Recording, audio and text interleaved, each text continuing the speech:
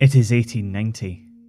Your hand feels like it's caught in a vice as your mother pulls you through the throng of people clustered round the door of the Boston Store, a department store in downtown Brockton, Massachusetts. Being pulled along through oohs and ahs, past wide-eyed kids not much older than you, past toys and games that look just like the ones that you have at home, but better, you know?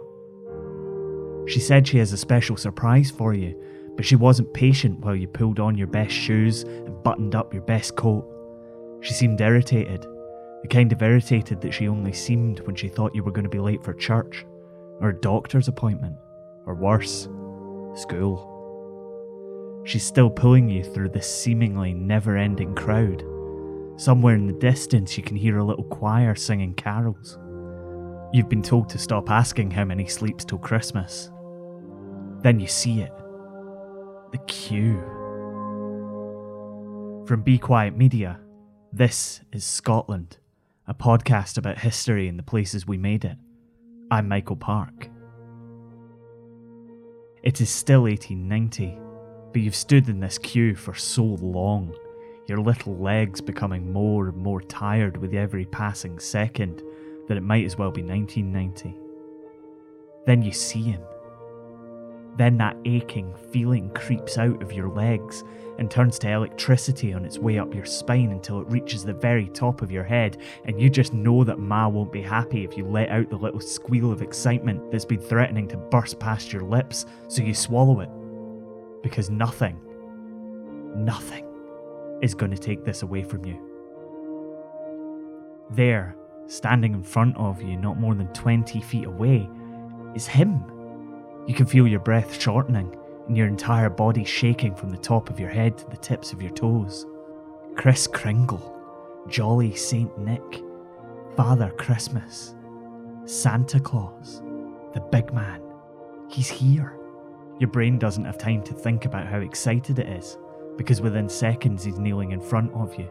His ruddy red cheeks are raised in the widest smile you've ever seen, and you're not sure what's brighter, his gleaming white teeth or that dazzling snowy beard. He asks if you've been good. You don't remember what you said, but you remember your mother nudging you. Maybe you're not saying anything.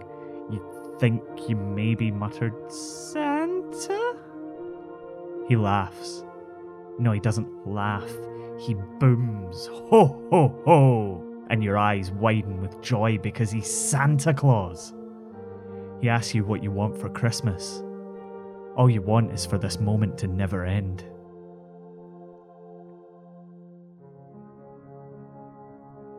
The man in the department store in downtown Brockton wasn't Santa Claus. Of course he wasn't. Santa's too busy with the important business of making toys just to make an appearance at a department store in downtown Brockton, Massachusetts in 1890. In 2019, Santa sends out a special message to people all over the world who step in to appear for him in stores, malls, community centres, anywhere there are little kids who need to spend some time with Santa. He sprinkles them all with magic that allows them to embody his Christmas spirit and makes them all Santa for a day. But it was here, in this department store, in downtown Brockton, in 1890, that a Scotsman from Berwickshire first had that magic sprinkled on him. Jim Edgar, or Big Jim as the locals knew him, was a broad, jolly fella who owned the store. He was one of those people, those rare people, who believe that there isn't enough magic in the world, and he set about trying to put that right. He would dress up all the time to entertain people, often as a clown, but in his time he dressed up as a Gordon Highlander, George Washington, even his Uncle Sam himself, which was pretty apt since Big Jim embodied the traditional idea of the American dream as much as he embodied Santa Claus. Before Santa imbued him with this Christmas spirit, he'd already decided the kids didn't get enough access to the big guy. After all, the only way they ever got to see him was in books, or by catching him at the foot of their chimney on Christmas Eve. That wouldn't do.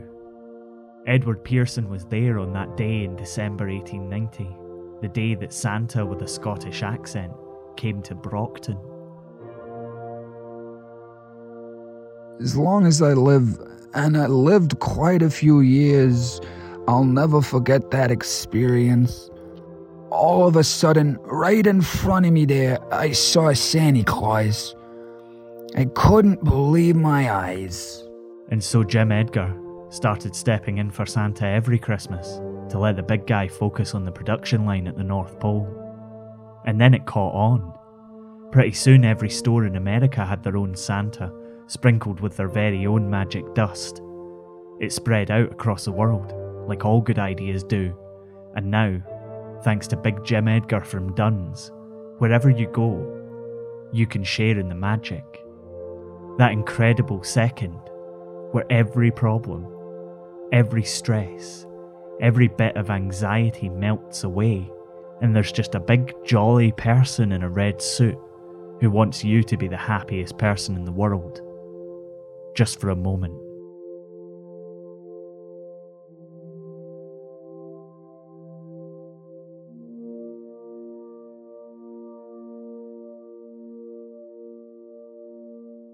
You've been listening to Scotland.